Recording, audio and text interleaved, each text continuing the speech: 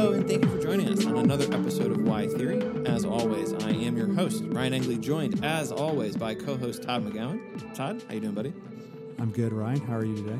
I am doing okay as the president tries to steal an election by ruining the post office in another edition of Hell Has No Bottom. So there's that. And while we're talking about that, or thinking about this, or living through that, at least in this country, and it seems important to get into the real and the traumatic real, as sometimes people talk about, and that which cannot be incorporated into symbolic, social, like psychic experience, like this sort of thing. So this episode is going to be an introduction to the idea of the real, which is a very, very big concept that Lacan introduces in Seminar 1. So this is part of the reason why we're talking about it in a follow-up, to hone in on one line early on in that seminar, and then look at some later lines that complicate, add to, and just, I don't know, like there's an accumulation of meaning, right? Wouldn't you say?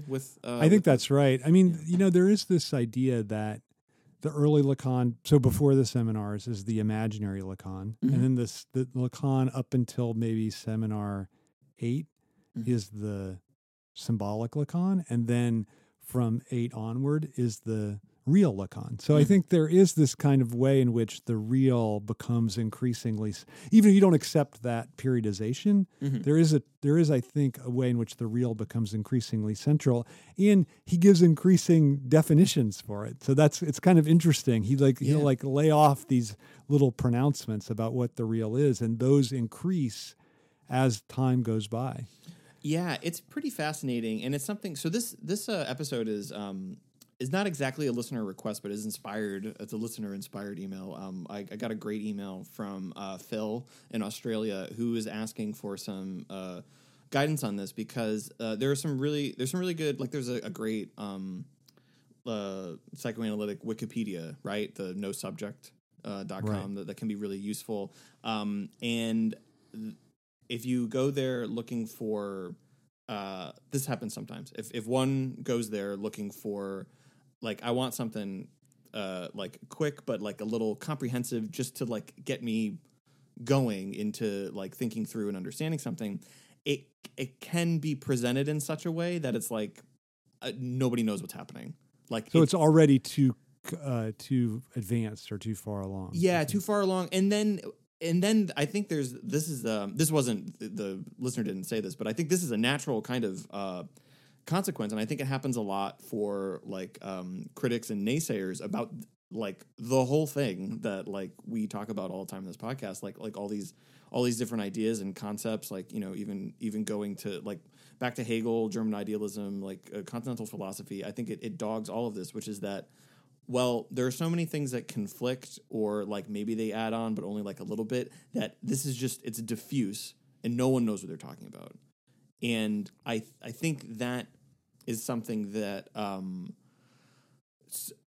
more recently people like, it's not just Judith Butler, but like a lot of people have tried to head this off by actually writing in a very difficult manner, right? Like there's that very famous it's not called On Difficulty, but like a defensive difficulty or something, And I think there's a lot of people in our profession who really get into that as a thing that, like, no, it should be hard, it should be difficult, and like that I think makes an unnecessary bulwark between like people who are interested and on the outside, and then people who are like already on the inside and supposedly like the gatekeepers of this knowledge. And that's what I think really is the watchword. What ends up happening is it's just like it's really gatekeepy.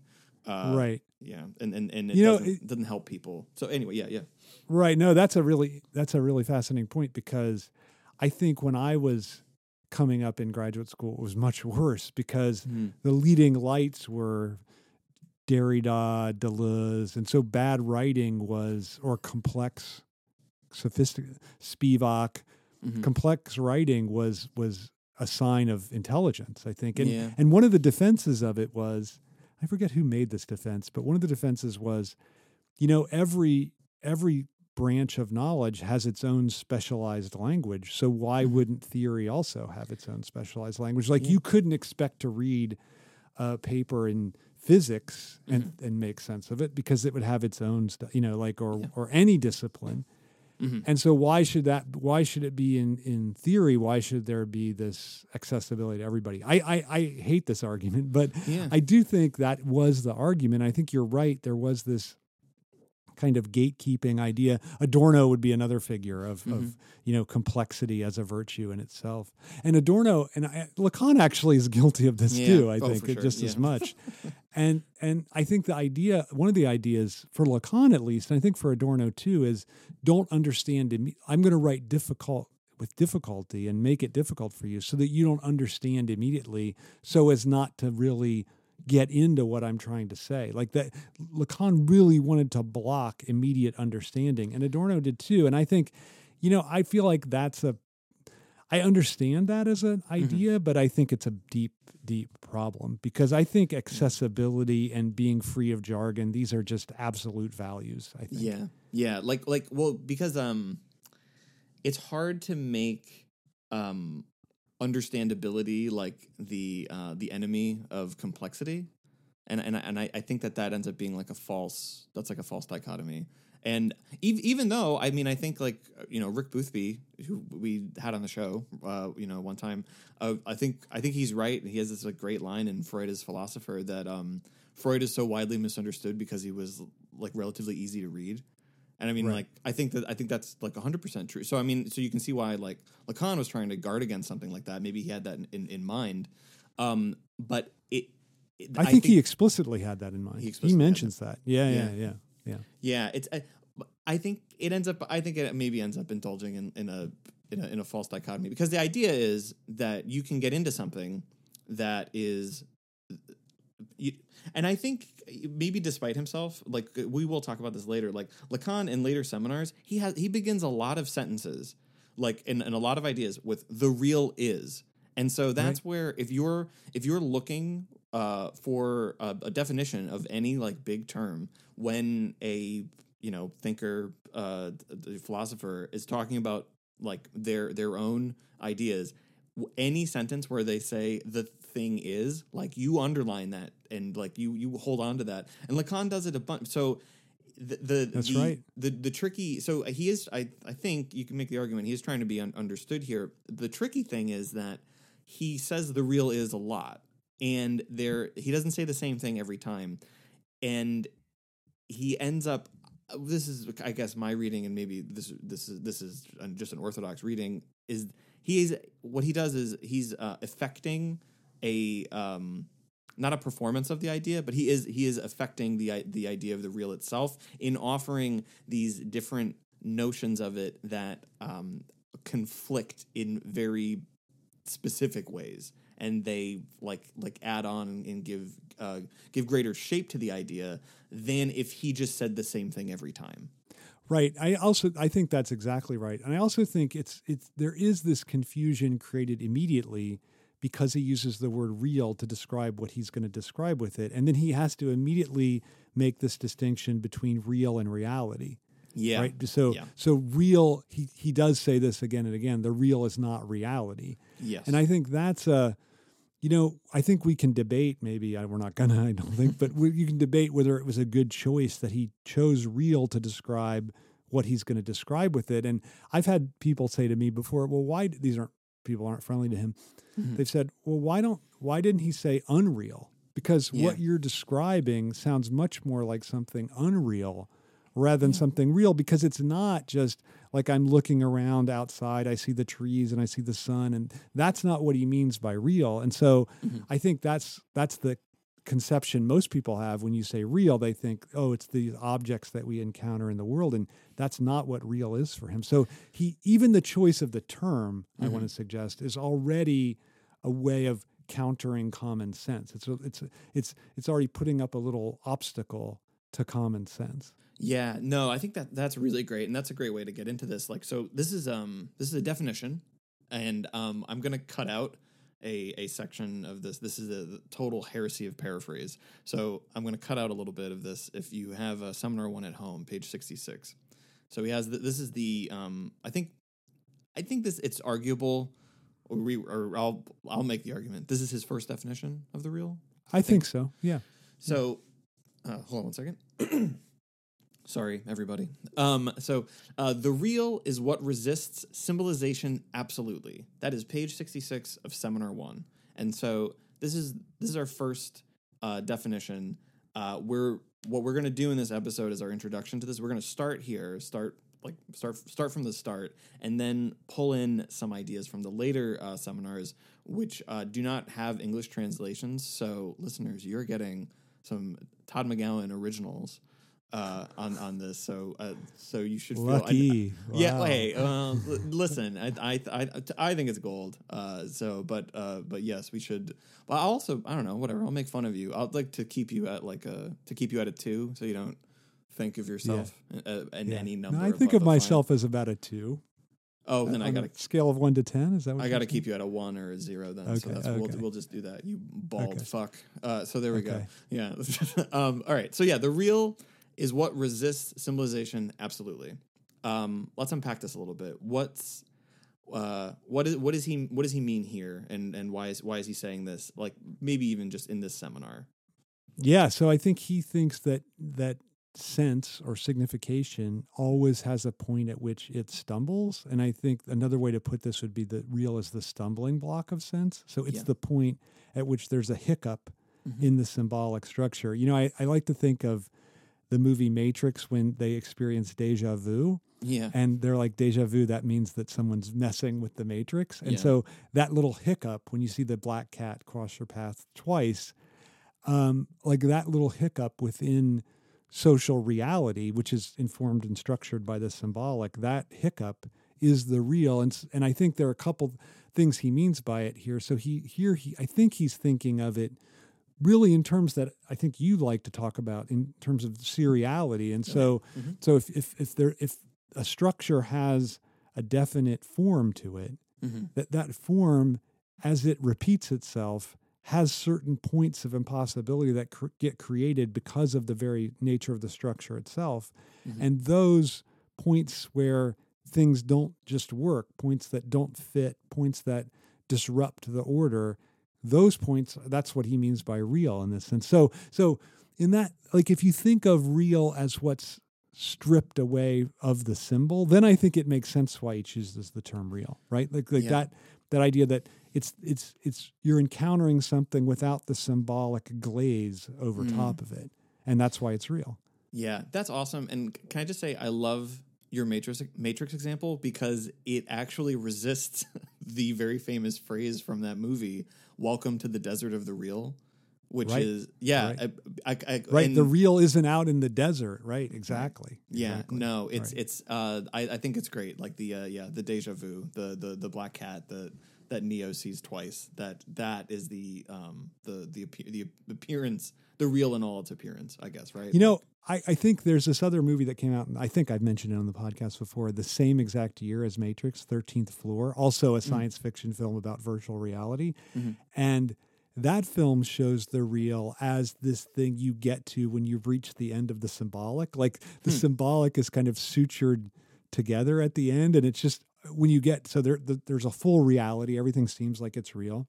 And then this character drives his car to the end where the simulation ends, and he's talking to someone else on the phone, and she's like, "Where are you?" And he says, I'm at the end of the world. And you see like the consistency of the world breaks down, and you see these green lines, and it's just, that's like the Matrix becomes exposed. So I think that's another way to think of the real. It's the way in which it's the point at which the symbolic structure becomes exposed as symbolic, right? Because it gives you a perspective from which to look at the symbolic structure without being in it. So I think that seems like it's crucial to me that you're able to see something from the standpoint of the real, on the basis of the real, that you couldn't see otherwise. You couldn't see the actual symbolic structure itself. Yeah, it's really interesting. I'm gonna at the end of there's I meant to mention this at the beginning of the episode, but we have three announcements, I think. One is a personal thing from me, one is a thing about the show, and then another thing is from you. A bit of a giveaway. So stay tuned to the end. Right, that's at the end. That's at the end. But I recently did an interview on seriality with Jess Henderson over at the Institute of Network. Am I going to get this right? Institute of Network Cultures in Amsterdam. I'll give more information about this later. But one of the things I talked about, and I think it's relevant for what you just said, is that so the real is graspable in these moments of systemic and structural break, right? Like that, I think that's what you're saying. And one of the things that I like to harp on about, or like where we can see this, is when you become aware of the algorithm, and I think is an example of the real, and it is an example of this. I think this moment of like resistance against the, supposed totalizing power of these algorithms to determine our life. There's a total, absolutely available paranoid reading of the success of like Google's algorithm is called PageRank, but that's not why it's insidious. It's that the ad tech seems to know what you want before you know, and like you just were talking about something and then an ad popped up in your Instagram and and so one of the things I said in this interview, and I think it's relevant to this, is that that's not the moment, like looking at that moment as the absolute complete success and domination of the algorithm. When you notice it, look, like if you think that's its complete power, you are wrong. If you are noticing it working, it has failed. Like the whole point of the algorithm is for you not to know that it's doing this. And so, the point, like one of the things. But don't you also think there's another problem with that? Sorry to interrupt, Brian. No, please. Don't you think the other problem, and then you should finish, but sure. But the other problem, it seems to me, is that it doesn't know how, the algorithm can't read, this is another definition of the real, can't read the real of your desire, right? Yes. All it does is pick up things that you've actually, I get this all the time. Like you're looking at something on Amazon and then it shows you that same object. And I feel like saying, that's not my desire. I've already shown you that. My desire is what can't be articulated, can't be symbolized. Like there is a real to your desire. And that's what, I mean, if you think about, I think this is what's great about Mad Men, right? That Don Draper reads the real of the consumer's desire all the time, right? Like that's what the show is so interested in. Like that's why he's not just this ad person. There's also this ethical kind of core to him because he's concerned with the real of the other's desire. And I think that's what these algorithms can't, like there's always this question, like, are the algorithms going to take the place of all the people? Well, they can't, because at least so far, because they don't know how to read desire, to put it in Jones terms of the read my desire, right? They can't read my desire. And I think your example is really proof of the way in which the real is absent from the algorithm. Yeah, that's really, really nice, because it, I think it makes a distinction that is relevant to a conversation about the real, like directly relevant, is what the algorithm does is it amalgamates based on mathematics what you want, it's not what you desire. Right. And that's the most important, that is, and I think that, this distinction between conscious one and unconscious desire, that's what you're making, right? That is exactly right. And I think that's a dimension that in the social, in the common sense, in regular parlance and conversation, like I think we've kind of lost that. Like that there is a narrowing down of unconscious desire to conscious want. And that occurs in advertisements, where that's, I guess, what's interesting about, this is exactly what you just said about Mad Men. I'm just phrasing it differently. Is like, that's what's interesting about Don Draper, and what's interesting about Mad Men is it does the opposite. It doesn't narrow down unconscious desire to conscious want. It takes conscious want to expose unconscious desire.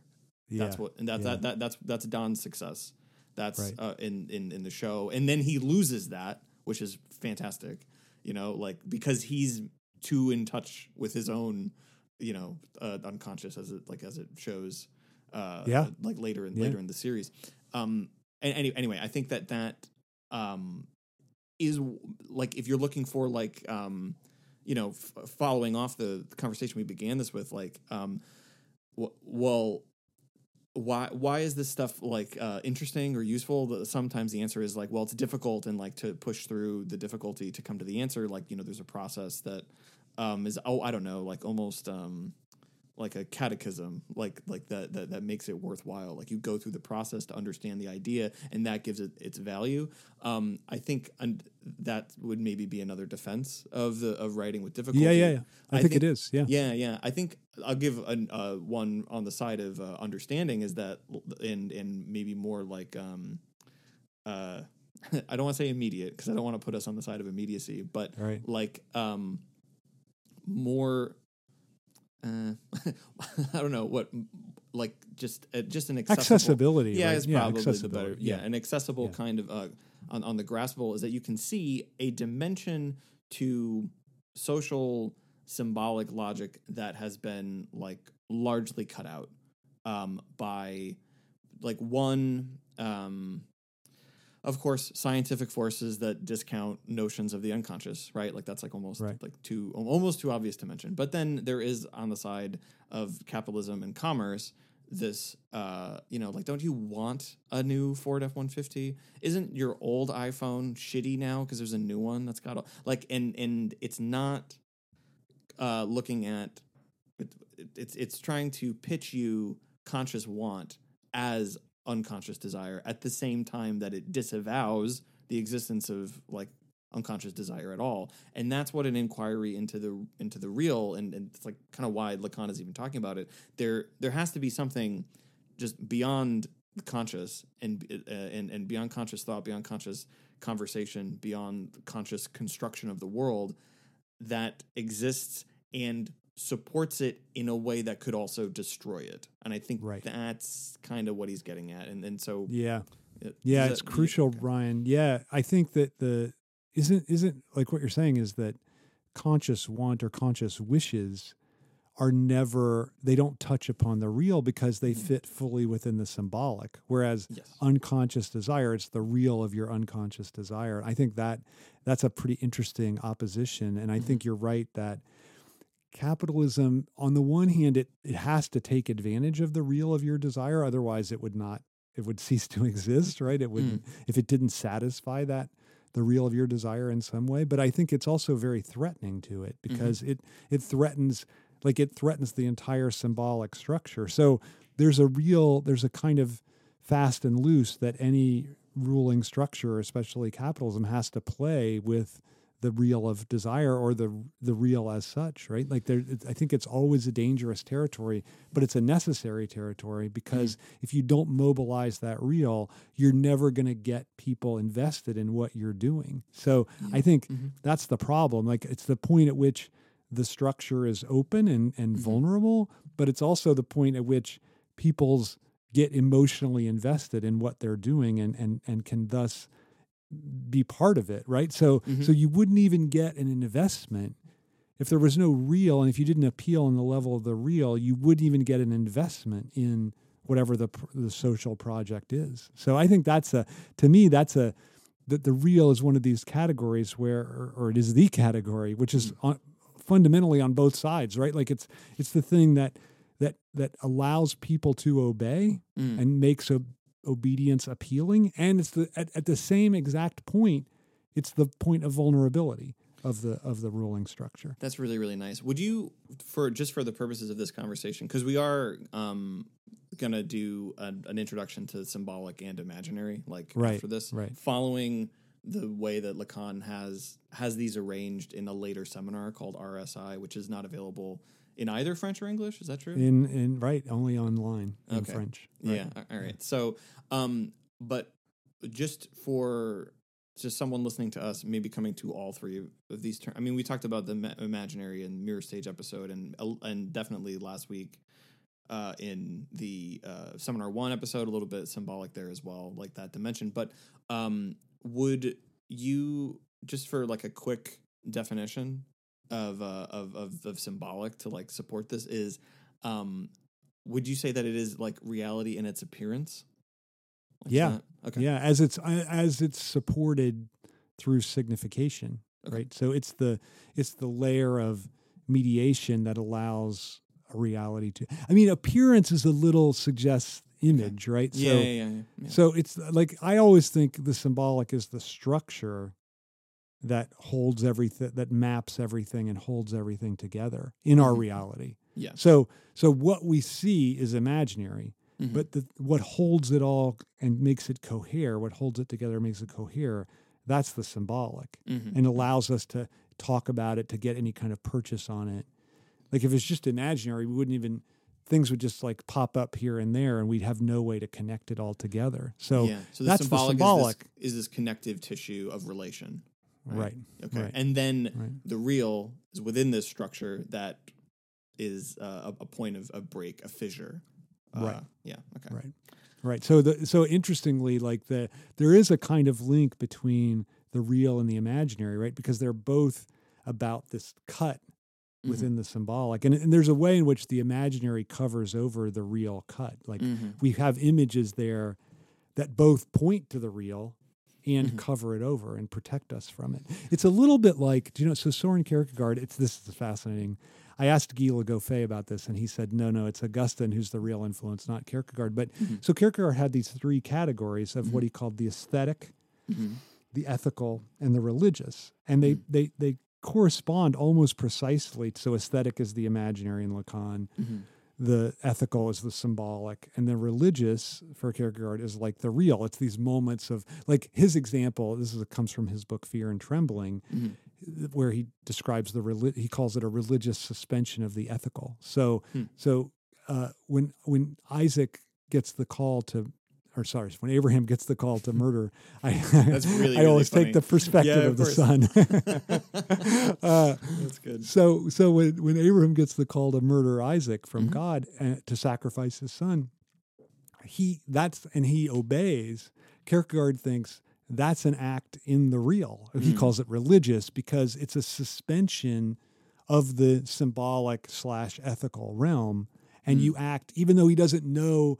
It's this impossible thing. He has to give up the son that he loves, that he's given, gives his whole life meaning, and God asks him to sacrifice it, and he just obeys. And Kierkegaard thinks he describes the religious exactly like Lacan would later describe the real, as this cut within the normal symbolic ethical order. So I think that I have always thought that makes a great, that parallel between character. Not too many people talk. I think Slavoj talks about a little bit in Enjoy Your Symptom, but basically not that many people talk a lot about that. But I think it seems to make a lot of sense to see how those categories overlap. It's really interesting. I want to give you, I meant to bring this up on this podcast before, but this is, I think, a really nice current, very, very contemporary of this moment example of the imaginary covering over the real. Have you used Zoom to? Yeah. Okay, I of use course you Zoom. have. Yeah. Of course. Okay. So have you done like a virtual background? Have you done this? I haven't done it yet. No. Okay. All right. So But I've seen people do it. I've Zoomed with them and they've had it. Right. Okay. Yeah. Or if people have a green screen or whatever. So this is really, really nice. And it's not going to be. I think I'm going to take this example, and you're not going to. You will not expect the direction that this takes, because I'm not sure that you know this about how the way Zoom functions. So for people who don't know, it obviously Zoom. I mean, I don't know. I feel like who doesn't know about Zoom? But like Zoom is, I don't know, like Skype. It's any of these like video conferencing software things, and. One of the affordances of this particular program is that you can throw up a background of any image that just is behind you to cover up where you are. My office, where I will be doing all of my educating this semester, is in. It's also, there's just no word for this. It's also the room where all of our clothes are at home, because where our bedroom is, there's not space to have like a dresser. So my office is also the clothes room. The clothes room. Yeah. I guess. Yeah. Okay. Yeah. So here's something that I had to realize, is that when you put up if you have a background that has like text on it, when you look at yourself in the background, it's reversed. And I thought, oh, that's what somebody else sees. So I need to reverse the image to make it go the proper way. But that's not how you do it. When you look at yourself on Zoom, and you can see this you're mirrored. because what they want to do is they want to maintain the consistency of how you look in the mirror with how you look at yourself on Zoom. And then it's flipped for the person looking at it so that you look to them the way you would look if they were standing in front of you. So Are you serious? I am So they 100% serious. So you're not looking at yourself like everybody else sees you. No, you were looking at yourself as though you were looking in the mirror. So Okay. it is a fascinating thing where not only actually does the Zoom maintain the 180-degree rule from film, but it is totally invested in the mirror stage and upholding the mirror misrecognition of yourself so that like Right. you don't see, you can flip it. It's really, really jarring. You can flip a button so that you see yourself the way that the other person sees you. Right. And it's jarring. Like it really, really is. So it's Because you never see yourself that way. Never. Right. So it's it's really, really fascinating of this, like, that is the default setting. I have to say that when I'm in these Zoom meetings and I see myself up there, it makes me want to puke. Like, I don't know how, like, wouldn't that be terrible if our whole lives we went around and whenever we talked to someone, we had to see ourselves there? It's just the worst. Awful. No, you never would. Yeah. No one would ever want to live in third person. Right. Like, yeah, That's terrible. Yeah, it'd be awful. Anyway, So, go ahead. yeah. So give me the real out of this. Just that. No. Just that the way that your flipped appearance, right? Like That's the real. Yeah. In this example. And so they use so what you're saying is that Zoom uses the imaginary mirror look at you Mhm. to cover over the real, which would be this impossible look at yourself as others see you. Yes, that is exactly what I'm saying. Which Yes, which the comes real. to our other definition of Lacan often says the real is the impossible. Yes. Right. Mhm. And he says this, I think, before around early like seminar 9, seminar 10, and then at the end he says it all the time. Yes. Right. Mm-hmm. Yeah. That's. I think we've got some. Well, I don't want to. Let's just deal with that. Right. The real is impossible. So I think I've used as an example of the impossible real equality under capitalism is this point of impossibility. Well, don't you think equality as such is an impossible real? Like you're never going to get, I mean, it can be an ideal that you strive for, but it can never, I don't think can ever be fully, I mean, in fact, I would even say something like the striving to realize it is the realization of equality or something like that. So I sort of think equality is real. Interesting. Even without capitalism, like just as such. Yeah. No, that's great. That's awesome. So that would be an example. Another one I've brought this up before. This is from Alain Badiou, who talks about the infinity is this impossible. It's a number that is like beyond like graspability, but I mean it's not a number. It's a symbol, and it like mathematics depends upon it. The field of numbers. This is like Badiou's phrase. He says I don't know if he's written this somewhere, but this was in a recorded conference talk that I saw at one point, but and I don't know when it was. So very sorry to anybody who's looking for that, who likes it and would like for further information. I got nothing for you on that, but no follow up. But what he talks about is that like the field of numbers like depends on the infinity. It's because it's not it's no one's job to like. I mean, yes, of course, like people are trying to figure out the next number in pi, but like, could you imagine if that's what mathematics was? Is like, what's the next number?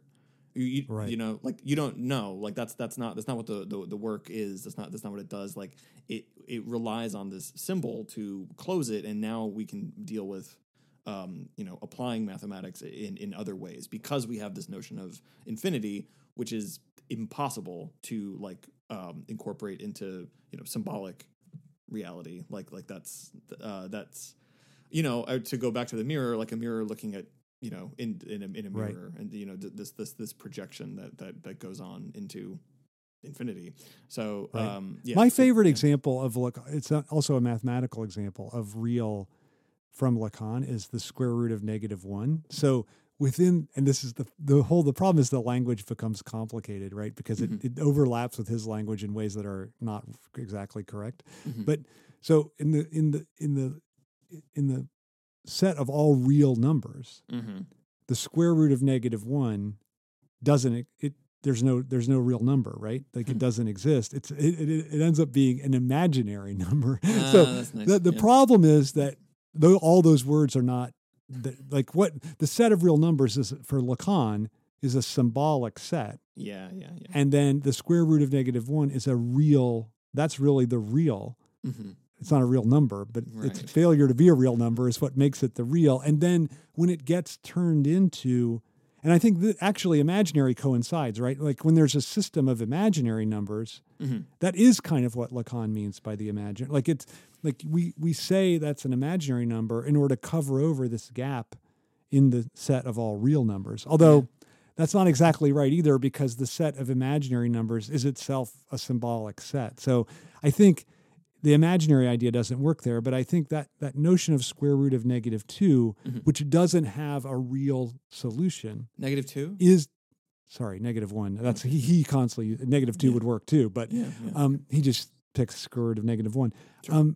The inability to have a symbolic answer to that Mm-hmm. is the real, and yet that's an operation, that square root is an operation you can perform within the mathematical universe of real numbers, Mm-hmm. right? So I think to me, that's always been a good example, even though the term, like, It's even though tricky. it's tricky, yeah, but Yeah. it's Lacan's example. So I Yeah. think it's helpful. Absolutely. And yeah, so that big topic, big blanket is to look at the impossibility that is inextricable from consciously graspable functions. I think it would be the way to, Right. to put that all Right. together. Right. So that and that's that what, even yeah. mathematics has these points of impossibility within its structure, right? Like Yeah. I think that's what Lacan is getting at, and that's, I think, crucial. I mean, that's what he means when he says the real is impossible. I think we can see it clearly in mathematics. And I think the Badiou example is good because I think we can see it also in politics pretty clearly, right? Like think about the way in which Medicare for all, for a while, I think now people say in America it's realizable, but for a while I think people would say that's just impossible, right? Like for whatever reason, it's impossible. Or communism, it's impossible. Yeah. People just say it's impossible, and I think that's another way. So there's Todd, sorry to interrupt, but I want you to pick up from that point. When I went to UVM and I was started teaching there, half of every student's final research paper was about why weed should be legalized, and then my last semester there, I was like, no one can write about this anymore. Like I don't want to hear about it any longer. But everyone wrote about it because it seemed like it would be impossible in this country, and now you can get weed delivered in a lot of different places. So yeah, so it's I don't know, it's interesting. I don't know, does that example work? Because it's I don't know, maybe it's kind of like a black swan thing, like it's something impossible until it happens.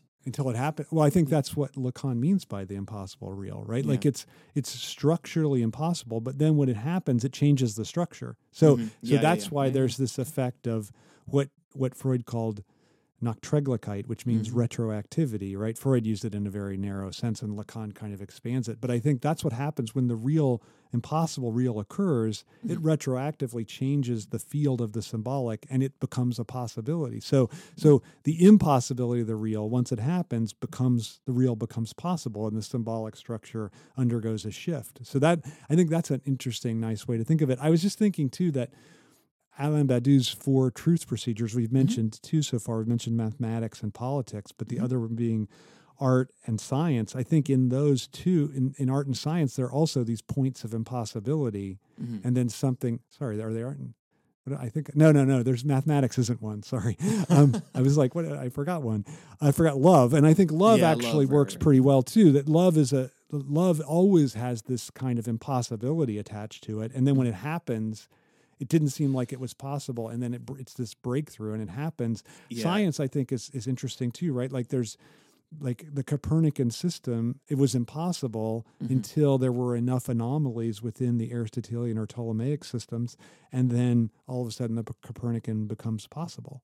Yeah, it's the love is I think for that that point specifically, like the love event, which I think we're kind of tying to the real, this like a rupture. Yeah. Eye rupture. Is it's very, very clear for Budju that, like, you know, your day. I mean, I think he says this. It's probably in the essay that's collected in Conditions or something like that. You know, you go about your day and it's one way, and then you fall in love, and then suddenly it's just all about this other person, and like your the way that your life was the day before is just like unthinkable. Like you can't go back to it. Right. Right. That's why it's impossible, right? That's that's why it's real, because Mm-hmm. it completely changes the symbol. I mean, that's another way. It's interesting that Lacan never uses this definition, but you could say the real is what completely changes the symbolic coordinates of my life, right? Like that's the real. I mean, that's a little more evental real, like this term from Alain Badiou, the event. But I think there is a lot of overlap between event and real. What's different is that I think real is a more expansive term because it covers things that are like event for Badiou is there's always something positive. In fact, it's totally a positive thing. Whereas for real, for Lacan, emerges at the point of symbolic contradiction, and it might be totally negative. In fact, I think it mostly is negative. Well, this is why, and I mean, this would be another dimension to get into, hopefully sensibly for an introduction. But this is why, like, one of the, especially in the 90s, one of the biggest like impacts of the real, it's like a funny phrase, but like in an academic field, was in trauma studies. And like with Kathy Caruth, and in particular, that like the real as impossible was like kind of the guiding light for a little while on like how to understand trauma as this. You know, we were just like running through some lines too, like Joan Kopchak even kind of says something a little similar about like this deadlock of symbolization, this impossibility of bringing something into like formal speech. So like the thinking about like real and trauma is that like something like it happened, but it didn't really happen to you. Like it happened, but it's not approachable, and it's not registered, right? It's not registered. Like there's a way in which your memories are a symbolic record of what happens to you. The trauma is not registered among those symbolic memories. Yeah. So that I was, and it was. I'm not trying to reduce the entire field just to that like one idea of Lacan, but like it did. I think began with that insight, and I think it's moved a little bit. The field itself, I have a couple of good friends who do a lot of work with trauma studies, and the field has moved a little bit with like Ruth Lees and also with disability studies. There's this problematic, like we talked about this like some episodes ago. There's a problematic about like making like a lot of within disability studies is making visible the invisible, and so to hold on to this idea of trauma is that which like can never be articulated ends up being like a problematic for the field. But so I think that field is working on that theoretically as we speak. But that's another like kind of concrete example of where the like impossible real had an impact both in like the academy, and then I think kind of like trauma studies was like pretty big in understanding like media, the social in the 90s. The way PTSD got theorized, I think, was had a real debt to trauma studies. I think that's right. Yeah, definitely. And so that's another way, another twist on this real impossible. So I want to hit you with a couple others. Okay. We'll maybe talk this through. This was from Seminar 21. The real is, and I think again another one of these declarative like sentences. The real is what doesn't depend on my idea of it. Yeah, so, I love that one. Yeah. So how does that? So, if you could unpack that a little bit, and like how does that like go back to the real is impossible, or what does it add to, or like points of break also from our like first definition, right? Which is that like the real is what resists symbolization. Absolutely. So yeah, I kind of think there's a real continuity there, don't you? Isn't it interesting that that's a funny pun? So many Todd McGowan. You said there was get the fun. You said a real continuity. Yeah. No, right. Don't you think it's one of these terms that even though Lacan defines it differently, you could say like maybe he never. And even though his ideas shift so much that maybe that his understanding of the real never shifts, he just talks about it differently. Because I kind of think that not depending on our idea of it, like that seems like what he means by, I think that's a way of saying it resists symbolization, absolutely, because our ideas are ways of symbolizing things. And so it's not part of that. And I think that's what he's getting at with this idea. But also I think what he's getting at is that he has this is also much earlier, he says this, the real always returns to the same place. This is from Seminar 2. And I think that's tied to that again, there's a continuity here, because I think that's the same kind of thing. Like you can have, and his example is the way that the planets functioned or the stars functioned for people. Like they always come back. This is why you can navigate by the stars, because they always come back to the same place.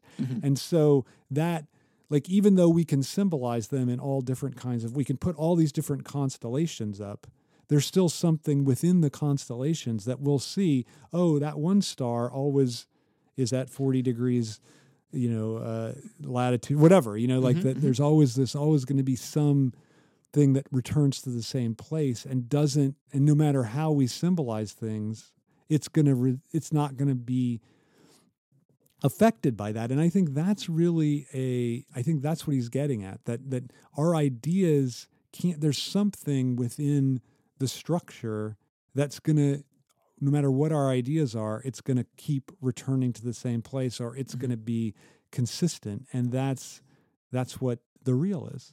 Yeah, that's interesting, because it suggests, I wonder if you would say this another way of like putting like a twist on it. Like it's, it doesn't, like it's something that is not adjusted vis-a-vis your subjectivity. Like your subjective position doesn't alter it. I think that's now. So I have this thing I want to work through. So that's actually something that's actually really interesting. That it, like, for obviously everyone's trauma is like particular to their, or singular. Singular. Singular to themselves. And but the function that seemed like that I think Lacan would ascribe to it is like universal, or maybe universal is not the right word, but just immutable. Like that seems to be this. The real is what doesn't depend on my idea of it. Is like we're talking about this like on a mathematical compass. It's like the fixed foot, right? As I think John Donne puts it in a poem. It's just like like it doesn't. It doesn't move. I don't know. Is that how? Yeah, that's interesting. Right? Yeah. So the other foot of the compass makes all the symbolic designs, right? And then but the one foot is constantly staying in the same place. I think that's and it leaves a hole. It usually leaves a hole in the paper too, right? But, it's kind of nice. No, I like that. That's the hole of the real. Yeah. I think that's a nice little metaphor for it. I think that what's going on here, though, is about how does this impossibility, like if you it's hard to think impossibility and it doesn't matter what we think of it, right?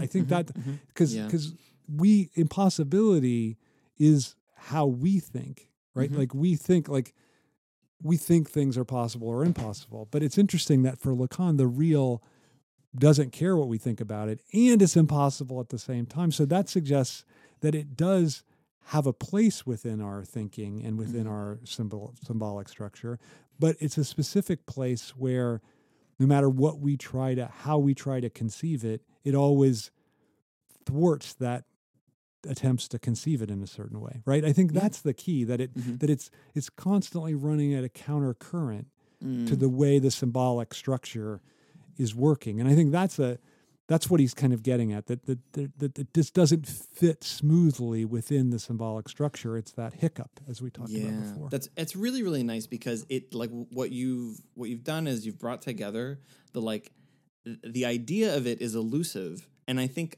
a lot of times, like I've heard other people who are not like psychoanalytically inclined use this to argue against that, like Lacan has anything to say, because the definition keeps changing, and it's like, right. and like, well, he taught, like, Does he continue to talk about it in different ways? Yes. Does that make it inconsistent? No. What he's like getting at is its elusiveness, and I think what you can look at, just like with the real, like of the fixed foot, is that like it, and I mean this is true with the mathematical compass, is that it curves signification around it, but it is not itself signified. Right. So that I think is very important, and so you can see the idea as having a solidity while still maintaining its elusiveness, and that is the very important for being able to think this idea of Lacan and a lot of others, like I would say. Right, but don't you think, I mean, it's funny that he gets attacked for being non-scientific, because this is actually, I think, an idea that's pretty scientific, right? Like, like, doesn't modern physics talk about the curvature of space and time? For sure. And that curvature, I think Lacan would just say that's the real. Like, it's the real that makes that curve in space and time and creates this. I mean, it's funny because I don't think anybody in an old Euclidean world could have conceived of the real, right? Because I think he had to exist in a modern world to think that the real exists. Because I think in an ancient world, things were just there was a consistency to things, right? Like you just, or you wouldn't have been constantly confronted with that curvature. I mean, they thought that the laws of nature held universally, right? And we now know they don't. That they vary in certain places. And I think that seems to me that like if you get close to a black hole, then all of a sudden gravity, all these things that are you thought were laws, is not equal to anymore. And like exactly. And so I think that's the real that change in space and time is the real. And so I think there's a way in which this idea that seems. In a certain way, it seems the most out there by Lacan. In a way, it's the most doctrinarily scientific, fits within the modern world perfectly. That's really, really nice. That's really nice. Like, would you like? It is interesting too to think about like a Euclidean world too, and like thinking about the natural laws behaving like or like operating like again immutably and universally, like in perpetuity forever. Is it also discounts like the human effect on the environment? And this, that might be another domain for this, is like there are the natural laws, and then there are natural laws that don't hold, and then there's this effect of people on the way that the natural laws work, and this tension between them, the torsion of a mass of people doing X. And what effect it has on like the natural law, like that is like another way of understanding what Lacan gets at the real. Would you say that works? Absolutely, well? I think that's absolutely true. And don't you think that you could even rethink the entire problem of global warming from the perspective of the real? And then that would be a whole. Like I think it's mostly conceived as a symbolic problem. Yeah. Mm-hmm. Like a mathematical, like reducible, like strict to discrete actions of individuals and then larger bodies. Yeah, absolutely. Right. We've got it. We're polluting this much. We've got to cut back this much. Right. Like it's just a symbolic problem. Mm-hmm. But I think it'd be more interesting to think not just from. I mean, the clear way you can think of the real is the and this we'll get to this as our next definition.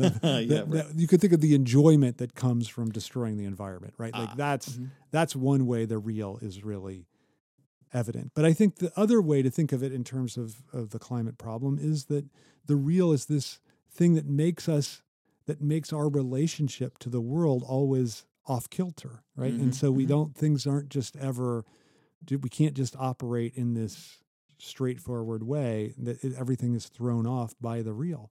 So I think that's just another way to think of it. Absolutely. Yeah. And now you want to get into real enjoyment? Yeah, I think it's pretty cool. Okay. So Lacan, there's a couple of things that are pretty great. So Seminar 23, he says that the real is, he equates it to masochistic enjoyment, right? Mm-hmm. So that's pretty extreme. Yeah. And he does say the real is enjoyment at other points. Mm-hmm. So, and this is all later. This is all like Seminar 20 and beyond.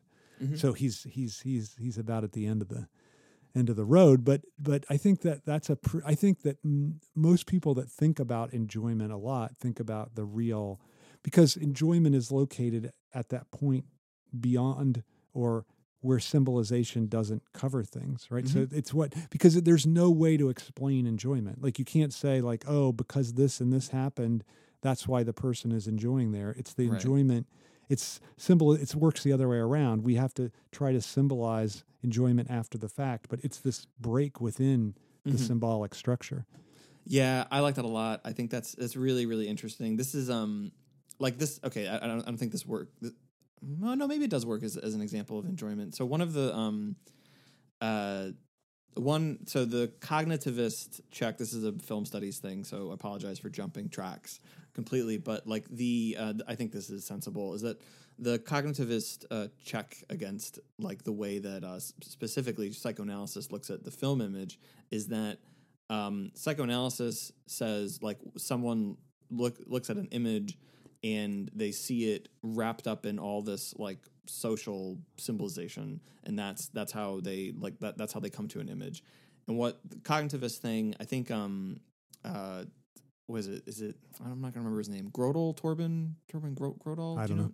I don't know. I wrote about him a little bit in the master's thesis, but like this, like it's something that Bordwell also talks about. Is that they want to look at the actual process by which like an image goes through like your brain, and it goes through, you know, the like it enters in like your occipital lobe and your eyes, and then the like information goes through, you know, these circuits, and this is what actually happens in your brain. And so to say that when you see an image it already enters into this like social like symbolic thing, like that's like jumping a huge thing, and it's not scientifically verifiable, right? Like that's okay. like kind of interesting. Okay. So the thing that I think this would be the psychoanalytic check is that like that all of that can and is true, that's what happens when your brain like sees an image, but that's not how you experience it.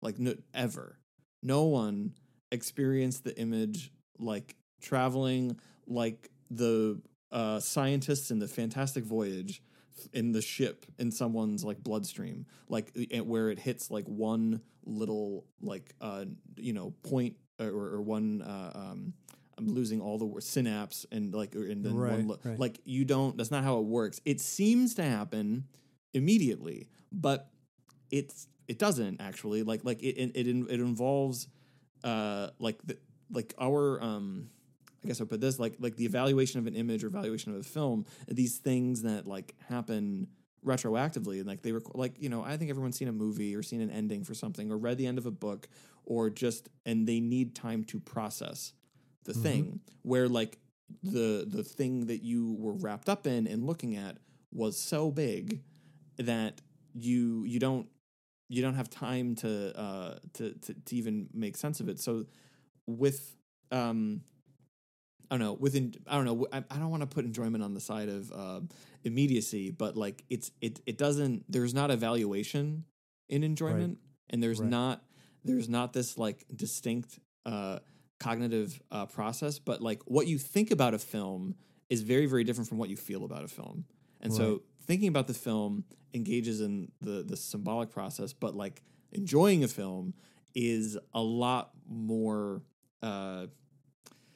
It's a lot closer to the moment of you looking at it, and it is a lot. It's just a lot more bodily, and it's a lot more I don't know, sensory, which is interesting because Summer 22, the real is what is like expelled from all sense. So but sense doesn't mean sense in the sense of of you're sensing it, right? Like you mean sense like signification, like logic. So it fits perfectly with the thing that I was just saying. Yeah. Mm-hmm.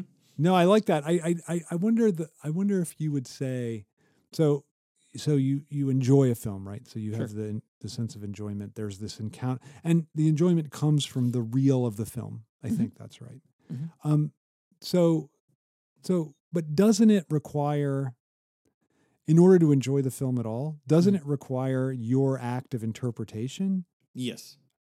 Right. So I think that's why it's not immediate, right? I think that's why what you're describing isn't immediate. I think it's a good description because there's already interpretation there, but then there's this point at which the interpretation brings you to the point that's beyond sense, which is enjoyment, and which is the real, right? Like, I think that's the thing. Like, it's almost like the interpretation hits the rock of the real, or directs you to this, to the real, where you enjoy the film. So it's like, how can as you're watching a film, if you're trying to enjoy it, do you know people that are, I mean, I know you know people like this that are perverse film goers, that their enjoyment of a film comes from all the ways in which they interpret away what it's doing, right? Yeah, like, this is how it's horrible in this way, and this is like narratively it failed. And, right.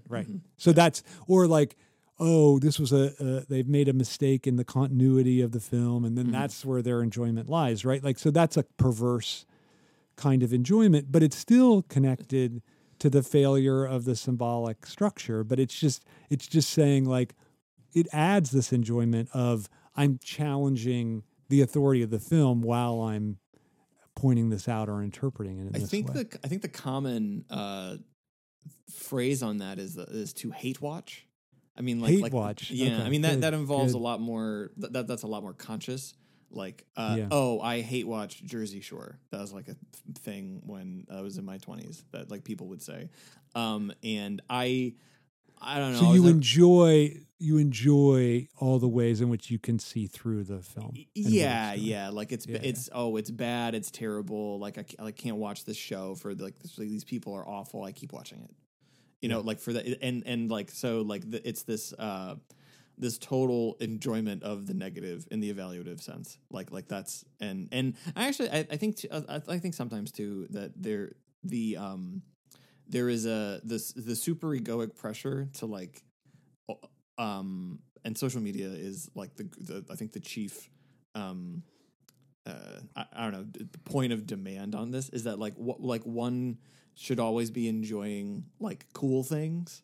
Like you can't That's so great, Ryan. That's yeah. So great. And so there's this like almost a priori stance of like I have to be against it because I don't know if this thing I'm looking at is going to be cool or not. So I got to guard against that. And so if I watch in this way, like it's very easy to watch any film or TV show from a standpoint of like of enjoying through not enjoying. Like it's very easy to do that because then you get to never be impressed by something. And like for what I don't know when this started, but like in like popular discourse, because it's been a while, but like the standpoint of not being impressed always seems more like critical and interpretive and considered than it is to like have really liked something. And I don't know. Maybe that's such a good point. Yeah. Maybe that seems more like maybe actually that's like a popular. You seem smarter. Yeah, exactly. You seem smarter, but it's like also maybe like a popular dismissal of something that seems immediate, because that thing that you said I think is really, really important. The act of interpretation,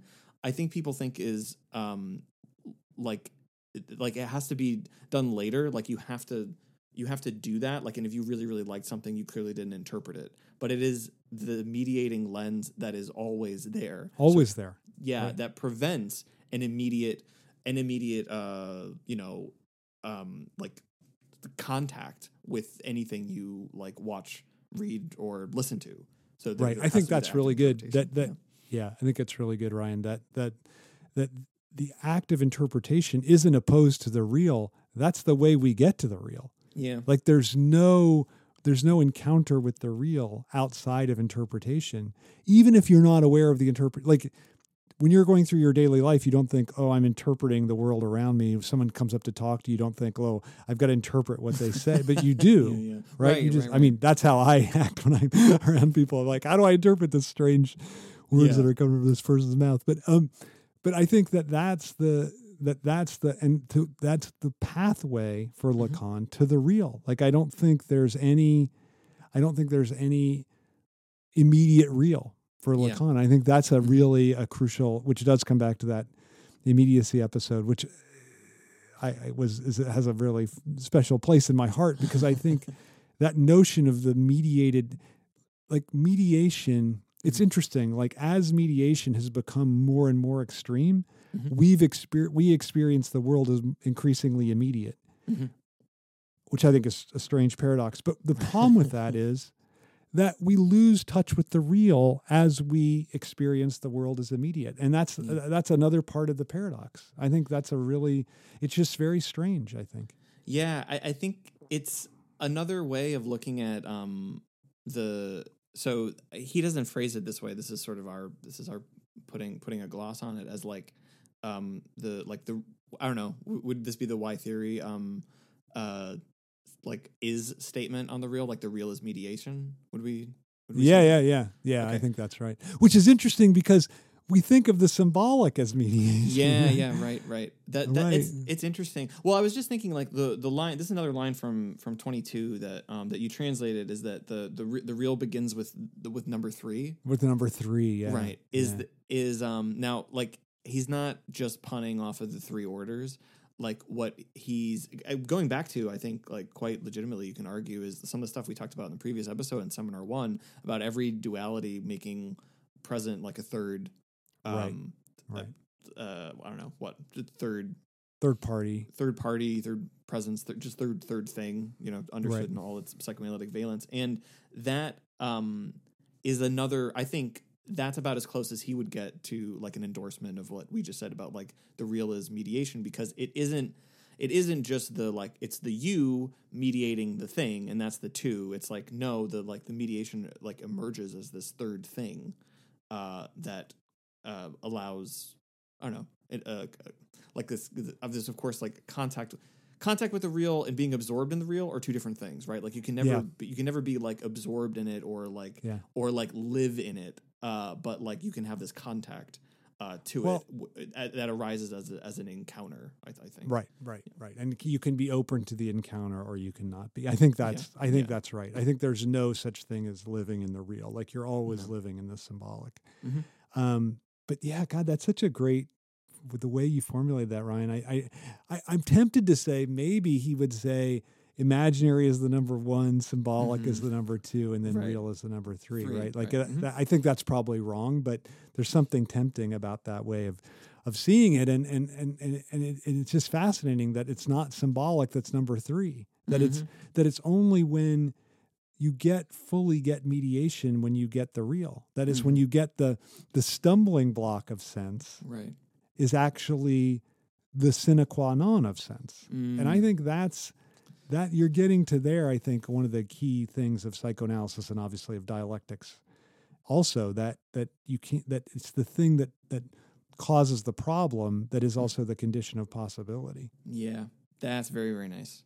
Yeah. That's very nice. I think I'm content to leave that as the quilting point.